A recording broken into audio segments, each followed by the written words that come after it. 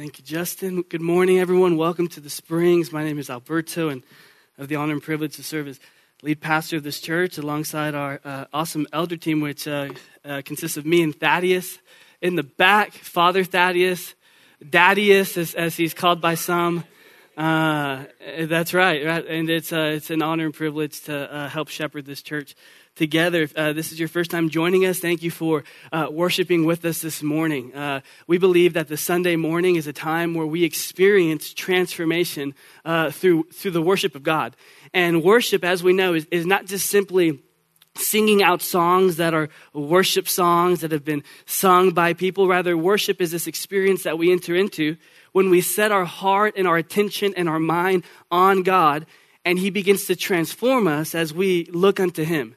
And there's something powerful, this experience that the scriptures describe, that as we begin to set our eyes on Jesus, we begin to be transformed more and more into His image. We begin to look more and more like the person that we're giving our heart to, that we're adoring. And so when we sing, when we pray, when we meet and greet, when we look at the Word, this is an act of worship. And I believe that as we look at this Word and as we gather together, you will be transformed. You will experience God's power and God's grace at work in your life. Some of you may jump, 180 degrees, and today everything is going to turn around for you. And others, you'll just move 1 degree. But the scripture says it's 1 degree of glory to another. And so you will experience transformation today. So we're going to be looking at the Word as we worship God. And we're going to look at Matthew chapter 4, verse 12 through 17 one more time. So if you need a Bible, I want to invite you to look at the Word with me. So if you want to quickly shoot up your hand, our team will see your hand and come place a Bible in your hand. And we want you to look at the scriptures with us. And sometimes the technological stuff can be a little bit distracting. So if I see you on Instagram, I will call you. I'm just kidding. I'm not going to call you out unless it's Twitter. Just kidding. No. Tweet all you want as long as it's the word of the Lord. Okay, I'm done there.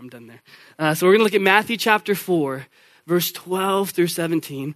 But before we do that, I want to take a moment to, as Christopher sort of prayed for Ukraine. Last week, we kind of took a moment to hear from our Every Nation church family. We're part of a larger family called Every Nation, and it's a family of churches and ministries all over the world. So what we're doing here, we see this practice in other nations, and one of them is Ukraine. And we have a handful of churches that we're connected to through our Every Nation family. And last week, we spent some time praying for them. And the prayer of a righteous person has much power, as the scripture says. And because of our prayers, we're seeing God's hand over this people, over this nation, as we see families escorted into safety and different gospel movements begin to rise up, people fortified and encouraged in the Lord. And so we actually have a video update that I want to share with you guys before we get started in the Word to kind of see what's happening on the ground with our Every Nation church family in Ukraine. So we can go ahead and play that. Well, first of all, I would like to take a chance and thank everybody. We're deeply touched by support of our global family. We're grateful for your prayers and we feel them. And thank you for financial support. We have been using them actively. We changed our facility into refugee camp, and we can receive up to 200 refugees in our building. As soon as our church members filled their homes, we started filling our church venue. We put mattresses on floor. We have a little kitchen, shower, toilets, everything. My home turned into a call center. Our church people are on a standby, going to bus station at 2, 4 a.m. sometimes to look for people they had never met. Our city gathered on the first day 150 tons of supplies for Lviv. We've been praying that in all this chaos, Holy Spirit would overcome the chaos and arrange and link people so the resources would not be wasted but would make the biggest possible impact. And we've been seeing stories that seems like God is answering our prayers. I really am praying for blessings and revival to coming out of the situation. There are 16 young guys from our churches here, Love and Healing churches, that have been drafted to the army and go to fight to the front. Even though there is terrible physical suffering, this is spiritual battle. In times like these, you can tell the difference between being part of an organization or being a part of a spiritual family. We know this is not the simple war. This is spiritual war as well for the heart and soul of people. And we believe God has special place in his heart for Ukraine. Amen. Isn't that amazing? Isn't that amazing? Praise God. I'm so, if you're sitting in here and although this gathering can seem kind of small and we're just in a town that's so disconnected from what's going on over there, we are a part. We're connected to a spiritual family that's bigger than ourselves. And the scripture calls this the church, that when we place our faith in Jesus, we're immediately grafted in, not to just a local body, but a universal body. And so we get to mourn with other believers who are mourning, and we get to rejoice with others who are rejoicing, and our prayers are doing something. Our prayers are lifting heads and lives overseas in Ukraine as we see a church really rise up to be the church in the midst of persecution. And we know that the power of darkness and evil will not overcome, and that Jesus will be victorious. And so it's been so incredible to hear testimonies of revitalization, renewal, people getting this gospel into their hearts, and not only being transformed by Jesus, but loving their neighbors and their enemies and their friends with this good news. And so I'm just so encouraged that we get to be a part of a spiritual family, and that we're not disconnected from these global crises, but we get to come alongside them. And right now, it looks like prayer. It looks like giving financially. And we know that goes a long way, church. So thank you for participating in that. All right, so we're going to take another turn, and we're going to look at the Word. Our sermon series that we just started last week is called Lent and Our Journey to the Empty Tomb. And so maybe you were on social media, and maybe you were scrolling through, and you saw a lot of people posting about Ash Wednesday, and maybe you saw some posts about Lent, and you're thinking to yourself, what is all this about, and what is the significance of this? Well, in the Christian calendar, early Christians would take these 40 days leading up to Easter to sort of prepare their hearts for Resurrection Sunday. It was a time where they would intentionally enter into the sufferings of Christ and consider their lives, consider how they're following Jesus, and make any sort of adjustments necessary to be in step with Jesus. And so one of the practices would be fasting. Like, let's just take 40 days to turn away from something that we've been feasting on and instead feast on the Lord or draw near to the Lord. And in a simple way to think about it, it's sort of this time of recalibrating. Resetting, reorienting our heart on who Jesus is, and examining our lives and seeing where have we fallen out of step with Jesus. And I know for my own life, and maybe you can agree with me, sometimes we don't take those moments to pause and sort of audit our lives and ask that question, how am I doing with Jesus? And sometimes we can get so busy going through the motions, doing the church thing and doing the group thing and being connected to church people that we really don't take a moment to audit, what does our connection with Jesus look like? And what is God calling me in this season right now to put to death so that I can come alive in him? How is he calling me to reorient my heart and refocus my life around him? And where have I lost focus? And so the hope is that in this series, we would examine parts of our lives that maybe have fallen out of step with Jesus, or maybe you're starting to follow Jesus for the first time, and answering this question, well, what does it mean to follow Jesus? And what does it look like to follow Jesus? And lucky for us, we have a few books, but in Matthew, we see what this activity and what this action and what this lifestyle looks like. So we're going to read Matthew 4, 12 through 17 one more time. It says this, "Now, when he heard that John had been arrested, he withdrew into Galilee." This is coming off the heels of Jesus fasting 40 days and 40 nights in the wilderness, experiencing every single temptation known to man. And where humans have failed time and time again, Jesus has come out victorious. And where Israel failed, where Adam and Eve failed, where we have failed to prove our faithfulness to God, Jesus succeeded. And he comes out, he hears that John has been arrested, and he withdraws into Galilee. Leaving Nazareth, he went and lived in Capernaum by the sea in the territory of Zebulun and Naphtali, so that what was spoken by the prophet Isaiah might be fulfilled.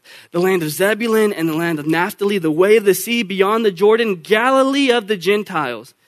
The people dwelling in darkness have seen a great light. And for those dwelling in the region and shadow of death, on them a light has dawned. From that time, Jesus began to preach, saying, repent, for the kingdom of heaven is at hand. Will you join me in prayer? And let's ask God to prepare our hearts to receive this word. And Lord, we worship you that we get to do this morning, that we get to receive your word, receive grace, be transformed in your presence, and do so in community.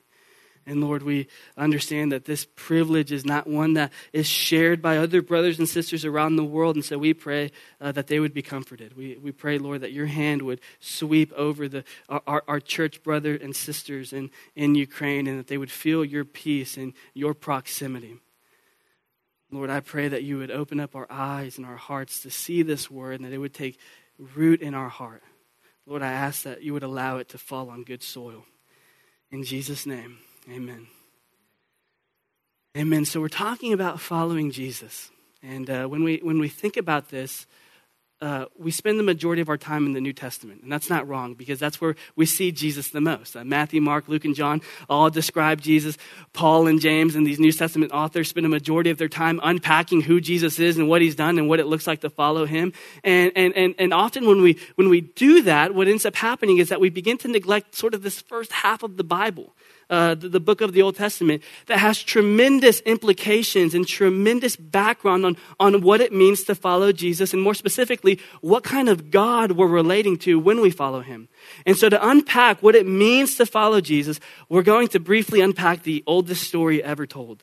And in the oldest story ever told, we get a glimpse of who we are supposed to be and how we are supposed to live.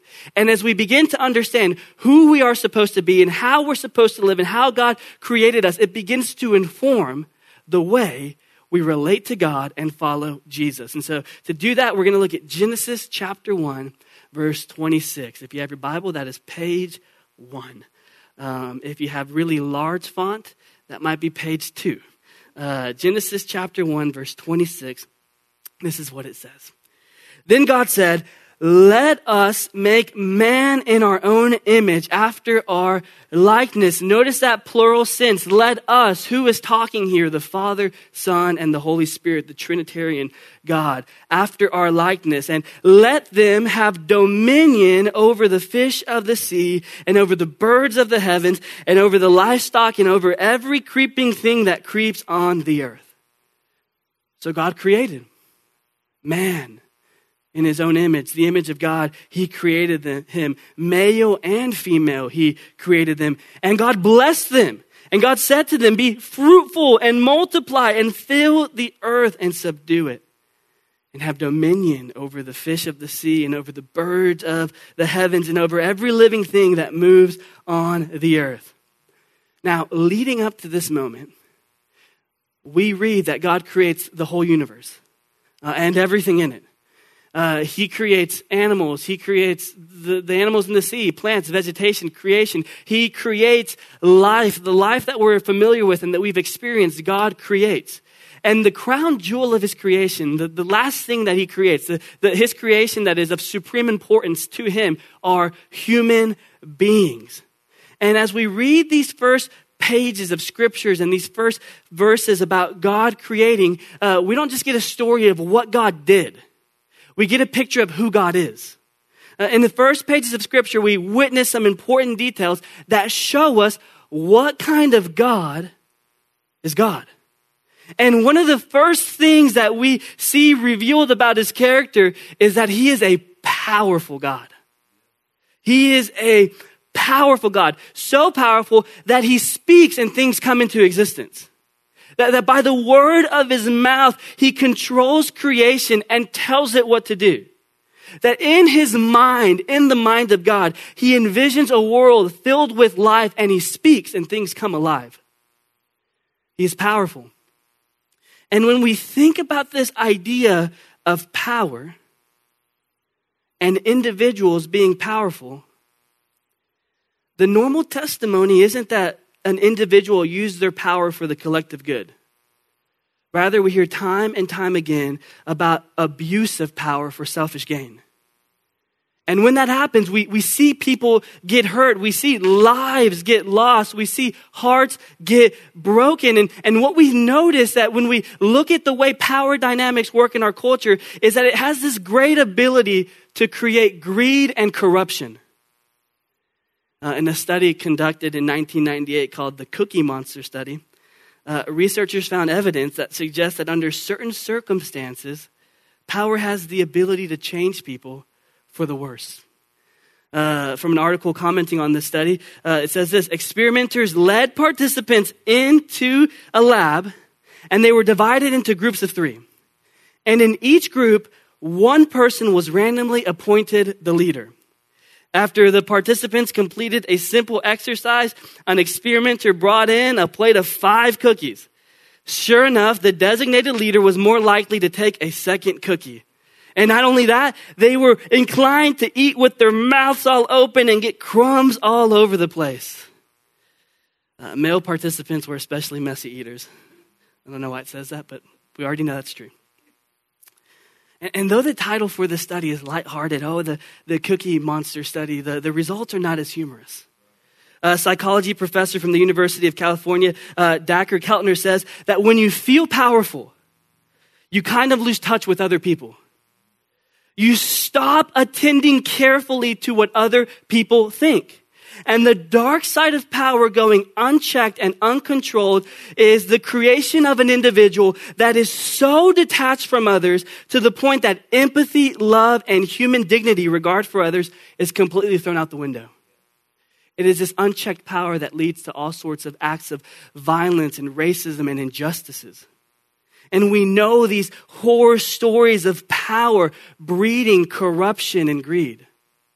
We have felt where we've been maybe under bosses or leaders that might have used their power for selfish gain, and we've seen that greed and we've seen that corruption, and we've been burned by that fire. And yet in the first pages of the Bible, we're introduced to a God who is powerful. And what we see is that the most powerful individual in the entire universe is not a person who's been corrupted by power. We see a God who is good. And we see a God who is generous, so generous that after creating the world and everything in it, he looks at it and he says, this is good. And he chooses not to keep it all to himself, but he creates humans to share it with. We see a God who is all powerful, but he's all good and he's generous. And this is really good news, church, because the picture of God that we see in the first pages of the Bible is not some deity that's corrupted by power. Rather, we see a God who is known by love, generosity, joy, and peace. And he's overflowing with goodness, so much so that he wants to share it with his people.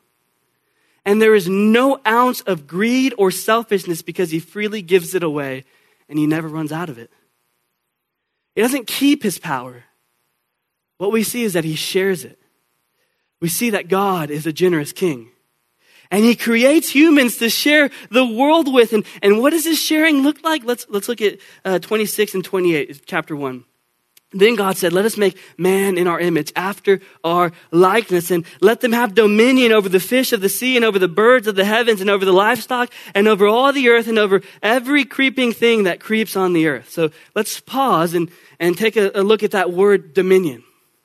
Now, God is the author and king over everything. He is the supreme owner. He created it. It belongs to him. But he wants to share his ownership. And the creatures that get installed to share the responsibility of overseeing the flourishing of the world on God's behalf were humans. And humans were supposed to be the overseers, the development of culture, the cultivators of land and cities, where humans would create and build and bring meaning and purpose to the world that was empty and void. And in doing so, they would mirror God. They would image and represent God to all of creation. This right here, church, is the idea of ruling and reigning. And we get this from verse 28. So God created man in his own image. In the image of God, he created them. And he said to them, be fruitful and multiply, fill the earth and subdue it. Have dominion over the fish of the sea and over the birds of the heavens and over every living thing that moves on the earth. So God has called humans to partner with him and rule and reign the world on his behalf. Now, when we think about those words, rule and reign, we're a little bit disconnected and detached from those words. They seem kind of archaic because the most common example of an individual ruling and reigning is a king or a queen. That's what a king or queen does. They rule and they reign over their land, over their people. They see to the advancement of their culture and of their people and the flourishing of their nation. Kings and queens rule and reign. It's what they do. So when we think about kings and queens, I want you to think ruling and reigning. The same way when we think about bakers, bakers bake. Okay, swimmers swim. Winners, aka Dallas Cowboys, win. Okay, I'm just seeing if you're still with me. So kings and queens, they rule and reign. That is their function. That is what they do. So the idea is that humans, they don't just inhabit the world and take space. They create and recreate a world of flourishing, of goodness. They create culture and cultivate the land and bring meaning and purpose in such a way that would glorify God and be for their maximum enjoyment and good. Tim Mackey calls this being royal stewards in God's good world. And what we see in the Bible is that the Bible is a story about kingdoms and humans functioning as little kings and little queens under the cosmic king to create a perfect world. A world filled with joy, a world filled with love, a world filled with peace that is for our enjoyment and yet at the same time glorifies God. And yet you and I know that that's not the world that we live in. And we don't need to look too far in history to realize this truth. Everywhere we look, we bear witness to acts of violence and injustice. We see genocide and oppression currently happening in the world that we live in that is cementing the reality that there's a sin mechanism at work in the human heart that's been corrupted. And instead of using our God-given capacity to rule and reign and create a world of flourishing and goodness that promotes peace and justice and love, this mechanism is perverted. And instead of ruling and reigning with God for the glory of God, creating a world of peace and goodness, sin has corrupted the heart, and we see a desire to rule and reign over people, creating a world filled with brokenness. We've seen allegiance to political and cultural preferences overshadow the call to love our neighbors and love our enemies.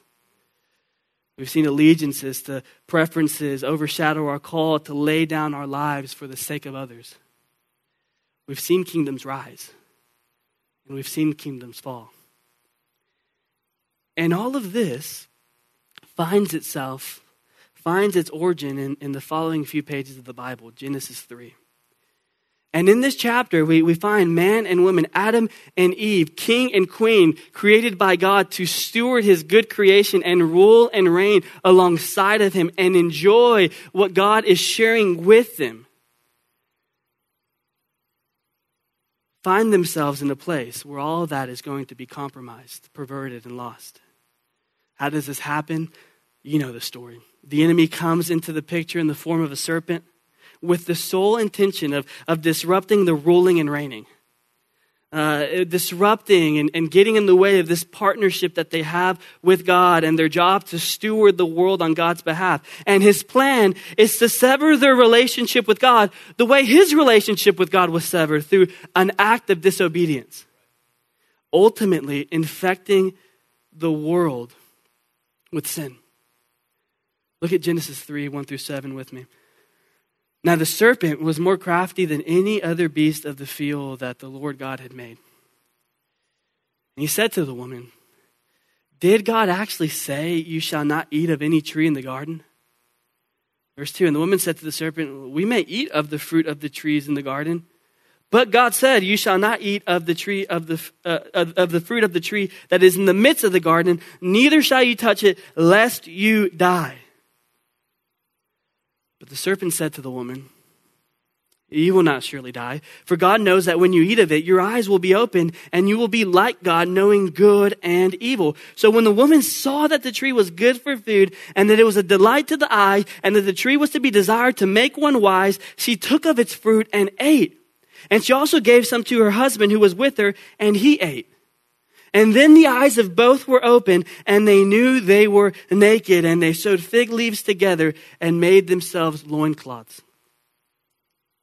Now, Adam and Eve's relationship with God, like all good relationships, was built on trust. They had experience with God. They lived with God. And God demonstrated himself to be a trustworthy God as they audited their experience and saw, man, we have a really good thing going here. We get to share all of this with God. We have connection and relationship with him. And all of God's commands, which was to be fruitful and multiply. And by the way, don't touch this tree of the knowledge of good and evil, because when you do, you will experience death. That's the only command one of the few commands he gave them. Surely their history with God would have demonstrated that, okay, like he's a trustworthy God. If he's saying not to do this, then we can trust him. And their obedience to God had always been grounded in trust. And we know this because God never relates to Adam and Eve as this authoritative dictator who knows what's best for them and demands obedience, and it has to be done his way. On the contrary, we see an invitation into relationship that is marked by love and obedience that is grounded in trust, the belief that God is good and that God is love and that God is for them and not holding anything back. And the enemy says, did God really say you can't eat of that tree? Now, all we have to do is flip back a few pages to find out that God really did say that. But the serpent produces an effective lie because it has a seed of truth in it. And we've been unpacking this idea of how God is powerful yet generous, and how he's sharing his creation with Adam and Eve, and he's giving them the garden, he's giving them the world to share with the exception of one tree. Now, if I had the ability to give you all the money in the world, and I'm just kidding, I don't. If I had the ability to give you all the money in the world, with the exception of, one Bitcoin, I said, that one just belongs to me. You can have all the money in the world, every single currency, every single resource. It all belongs to you except this one coin. That one belongs to me.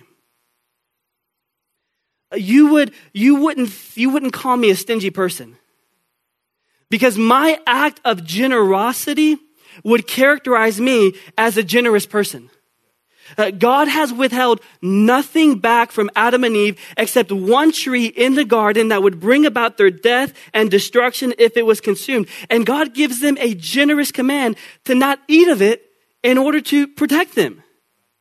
And the enemy takes this moment to flip a generous command and make it seem restrictive and unloving and stingy. Did God really say that? That tree, you can't eat of it?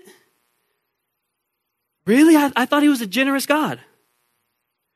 This seems kind of greedy and stingy. Why is he holding back? Did God really say you can't eat of any tree in the garden?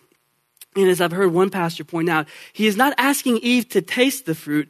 He is chipping away at her trust in God. The enemy is planting doubt in her trust in God, attempting to create a relational rupture that would create unbelief. Maybe you are right. Maybe God didn't say that after all. After all, he is a generous God and he is a good God. Why would he hold something back? And unbelief, time and time again, we see will lead to mistrust. And instead of remembering and relating to God based on her experience and history with God, she relates to God according to the enemy's deception and lie about him. And a false belief takes over, which will eventually lead to their disobedience and destruction. And instead of living in submission to God, they govern themselves in that moment and take the seat of authority in their life. And when we audit our lives, when we examine the areas where we've fallen short before God, what we will discover is that it wasn't that we never measured up or that temptation or sin issue at hand was too difficult to deal with. Rather, our shortcomings, our disobedience, most of the time was the fruit of unbelief and false beliefs about God. For example, maybe you don't believe that God is good and that his timing is perfect. And the enemy begins to chip away at your trust in him. And so then you begin to believe that he is selfishly holding something back from you. And instead of trusting him and waiting on him, you remove God from the throne and you call the shots on your own life.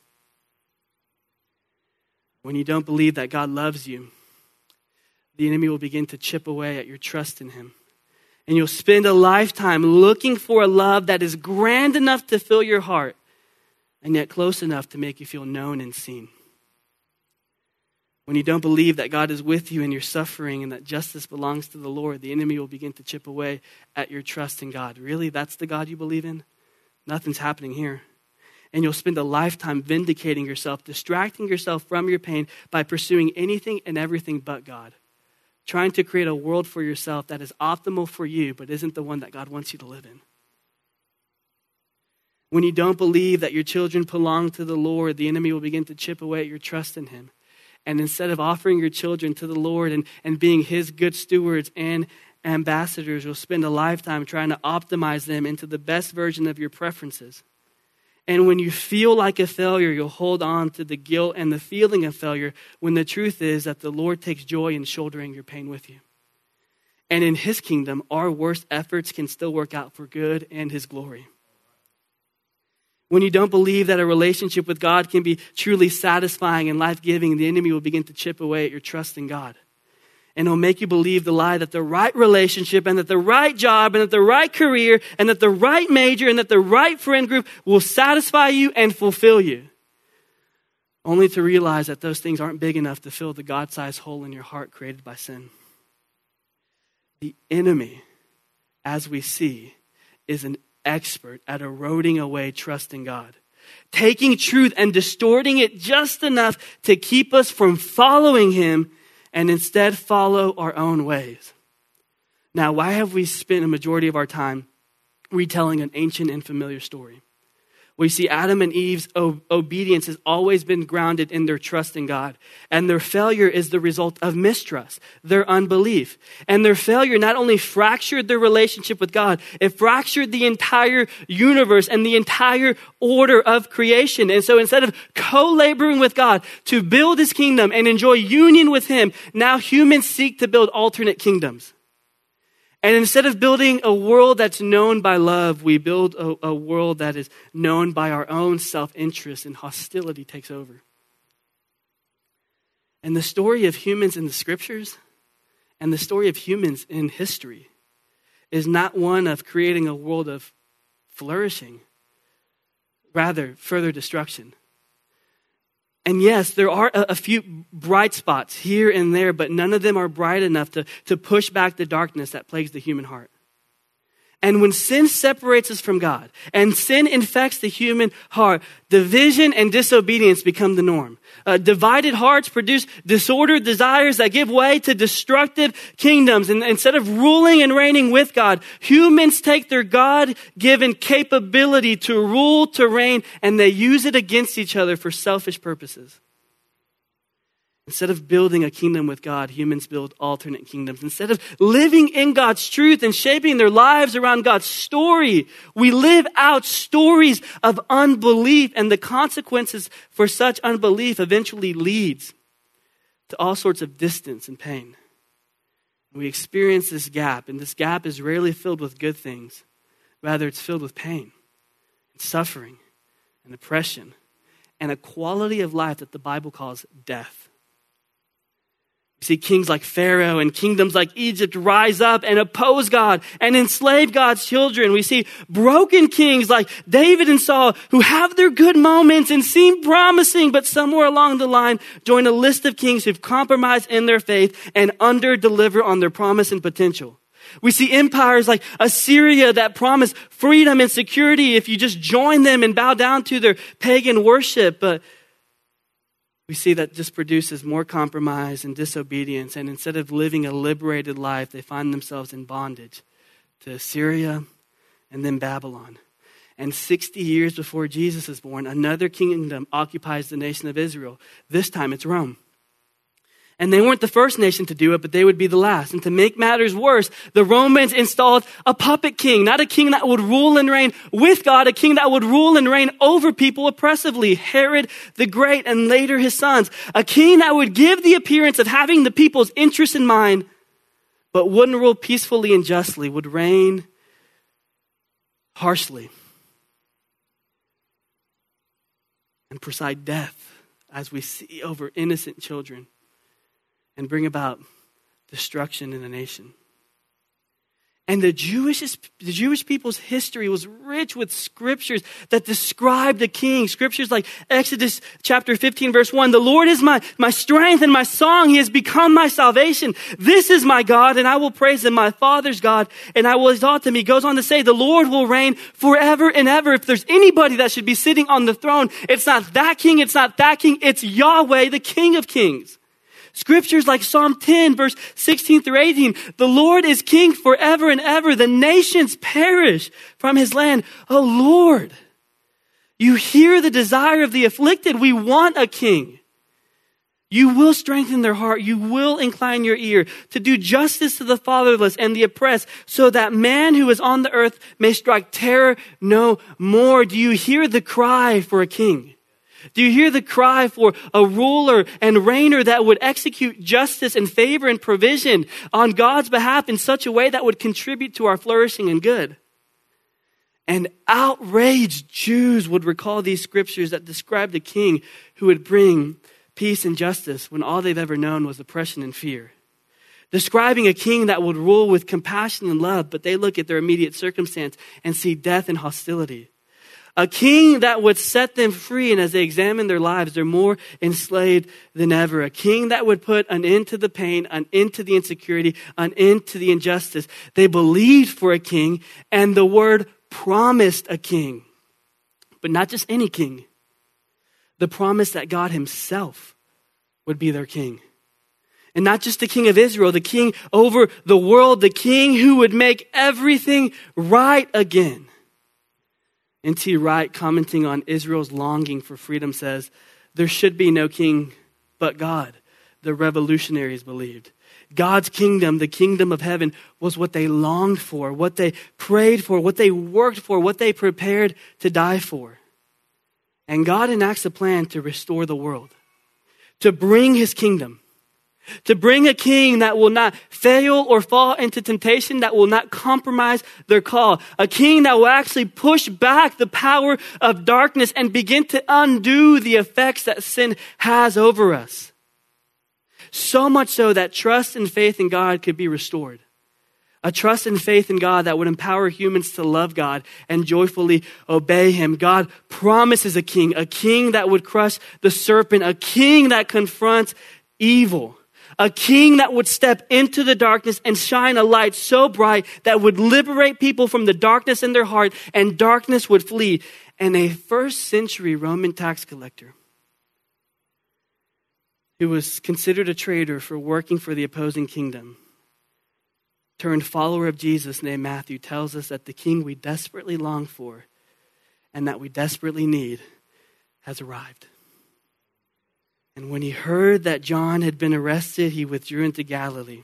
And leaving Nazareth, he went and lived in Capernaum by the sea in the territory of Zebulun and Naphtali, so that what was spoken by the prophet Isaiah years before might be fulfilled. That in this land, in the way of the sea, beyond the Jordan, Galilee of the Gentiles, the people dwelling in darkness, me and you, have seen a great light. And for those dwelling in the region and shadow of death, on them a light has dawned. The land of Zebulun, the land of Naphtali. What do we know about this region? When the Israelites were conquered by the Assyrians 700 years prior and deported from their home to be exiled in a foreign nation, the first region to fall to the enemy was this land. The land of Zebulun, the land of Naphtali. This is modern day Galilee. This was the region that always fell first to the enemy. The people living in this region had the deepest history of pain. The people living in this region had the deepest history of loss. The people living in this region had the deepest history of suffering and anguish. And this is where Jesus begins his ministry. And from that time, he began to preach saying, repent, for the kingdom of heaven is at hand. Repent? Jesus, that seems a bit tone deaf, don't you think? I mean, you're stepping foot into a land that's marked by death and destruction and suffering. And the first words you have to say is repent. I mean, after all, isn't this the word of choice that hyper-holiness Christian groups use to judge people? Jesus, don't you think this is a bit extreme? And here's the good news of the kingdom of God, church. When Jesus shouts, repent, it is not some form of judgmental fire and brimstone street preaching. It is not some insensitive, careless man who is out of touch with reality, yelling at people because he is annoyed by sinners for acting like sinners. No, hear me, church. When Jesus says, repent, for the kingdom of heaven is at hand, this is not an indictment on humanity. This is an invitation to experience grace. An invitation to live in the kingdom of God that you've been exiled and separated from. An invitation to experience a relationship with God that was lost in the garden can now be restored by simply turning to him.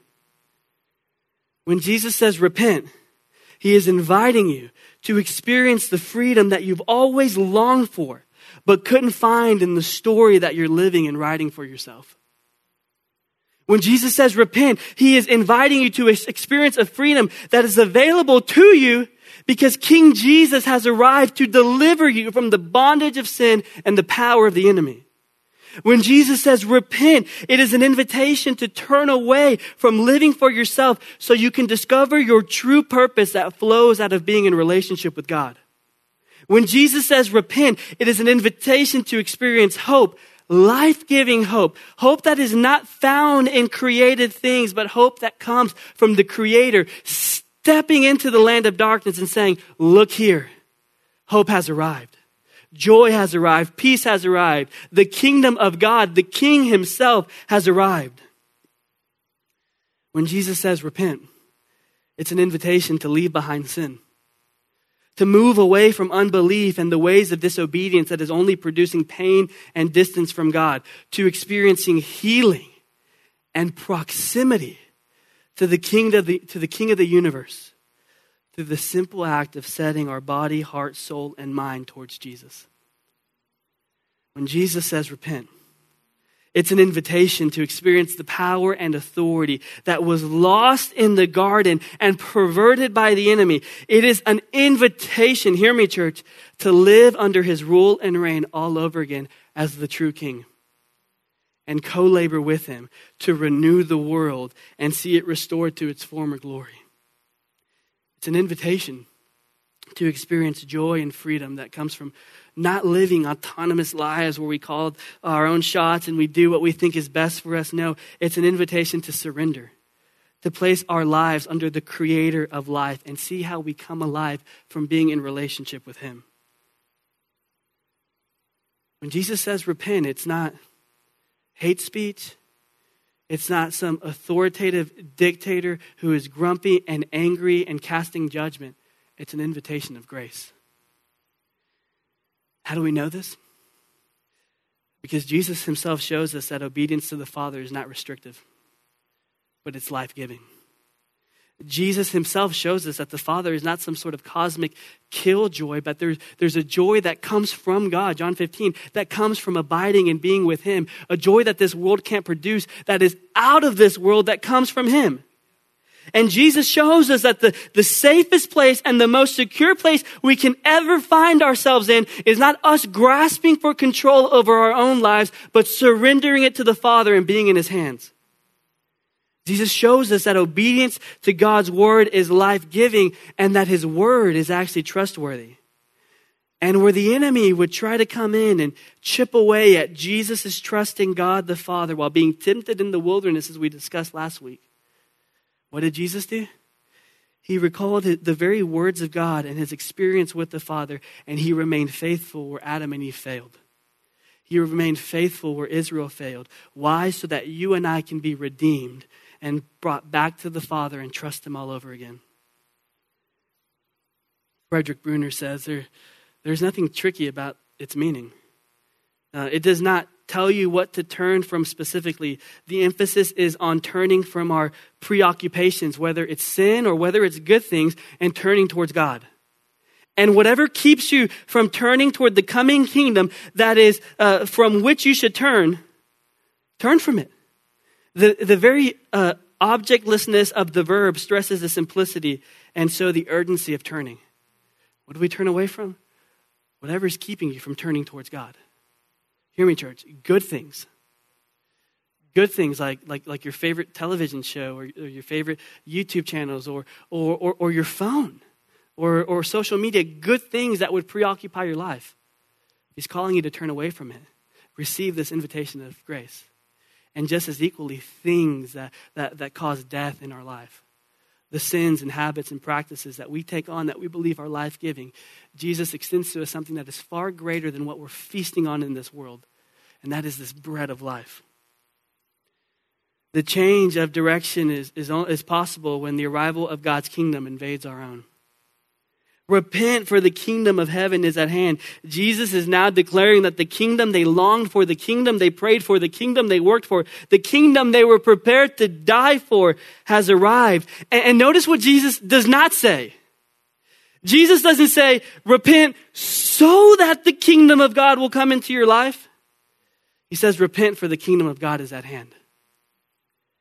His kingdom is coming. His kingdom is here. And where is this kingdom coming from? The heaven, or as the Greek says, the heavens. And we see that the kingdom represents both a place and a power. The king's domain is a place. The king's dominion means power. So the kingdom of God is the place where we were made for, to live in, to reside in, and the place that we lost when our first parents, Adam and Eve, experienced sin in the garden. And the kingdom is a power we were designed to experience, the power of God's sovereign rule and reign. And it says it's the kingdom of the heavens. What does this mean? In other words, it's out of reach. A place with God that is beyond our reach has now come so close in the form of a person, the God-man, Jesus the Christ. He doesn't say, repent so that the kingdom will come. He says, repent because the kingdom has come. Jesus is the kingdom of God. His sovereign rule and reign over the entire universe. Now, why does this matter? Why am I stressing this? Because there's two ways that we will spend our time with God and use our energy following Jesus. The first is working and fixing ourselves towards the kingdom of God. And the second is repenting and receiving the kingdom of God. Working, we will find ourselves in this temptation that I got to fix myself and I got to earn and I got to do the right stuff and behave the right way and get my morality at a certain place and give the appearance of godliness and start beginning to check off areas of victory of my life and begin to cross off shortcomings so that God will receive me and I can be approved by him and worthy of his love. And when we believe that the scripture says repent so that the kingdom will come, we'll spend a lifetime of trying to earn and achieve something that's been freely given to you. It doesn't say repent so that the kingdom will come. It doesn't say work and fix and crawl and make your way to a far off kingdom so you can experience this enlightenment with God. No, it says repent because the kingdom of God has drawn near. And so what does this relationship look like? It's one that's based off grace and faith. It's where we bring to Jesus our shortcomings, our sin, our inabilities, our failures, and receive his grace and his empowerment to become more and more like him. It is a relationship that is not based off striving or earning. It's one of simply being with Jesus. And the more we are with him, the more he begins to transform us and we receive power and grace to walk in all that he's called us to be. It's not striving. It's not earning. It's not doing and making things right. It's receiving the righteousness that God has already made available for us in Christ Jesus on the other side of turning towards him and receiving his grace. Our default option seems to be the first. We believe that God is beyond reach, and we want to close the gap for ourselves, and we want to climb the Mount Everest of our sin and plant our flag at the top and show the world, look how much I've conquered and look how accomplished I am. And then we begin to search for God, and we realize that he was never up there to begin with. And in the kingdom of God, he invites us to a relationship that is not dictated by our performance, but is grounded in his love, in his mercy, in his grace. Look no further than the cross of Christ, and there you'll find the kingdom of God has come to you. When we failed to crush the serpent and defeat the enemy, Jesus conquers for us. He gives us victory. How? By laying down his life and dying for our sin. And where we could not overcome death and where we could not overcome the power of the sin, Jesus does when he rises from the dead. And what do we see? He's not held back by sin. He's not held back by death. He rises above it and offers us new life to all those who would repent. To all who would turn away from working and fixing themselves to turning to him and allowing his grace to transform you from the inside out. An imprisoned man who captured this good news and left behind a life of earning and striving to one of repenting and receiving says it this way from a jail cell. And though he is in bondage and in captivity, he is freer than any other person around him when he says, "From the day we heard, we have not ceased to pray for you, asking that you may be filled with the knowledge of his will in all spiritual wisdom and understanding, so as to walk in a manner worthy of the Lord, fully pleasing to him, bearing fruit in every good work and increasing in the knowledge of God, being strengthened with all power according to his glorious might, for all endurance and patience with joy." Listen, church, giving thanks to the Father who has qualified you. You didn't qualify yourself. He qualified you to share in his inheritance all over again. He has delivered us from the domain of darkness, the kingdom of darkness that we found us in, picked us up, escorted us out, and transferred us to the kingdom of his beloved Son. And when we find ourselves trying to ease back into the kingdom that he rescued us from, good luck trying to get back there, because he's transferred you, he's removed you, and you are now identified in his love, in his Son. You have redemption and your sins are forgiven. Thanks be to God.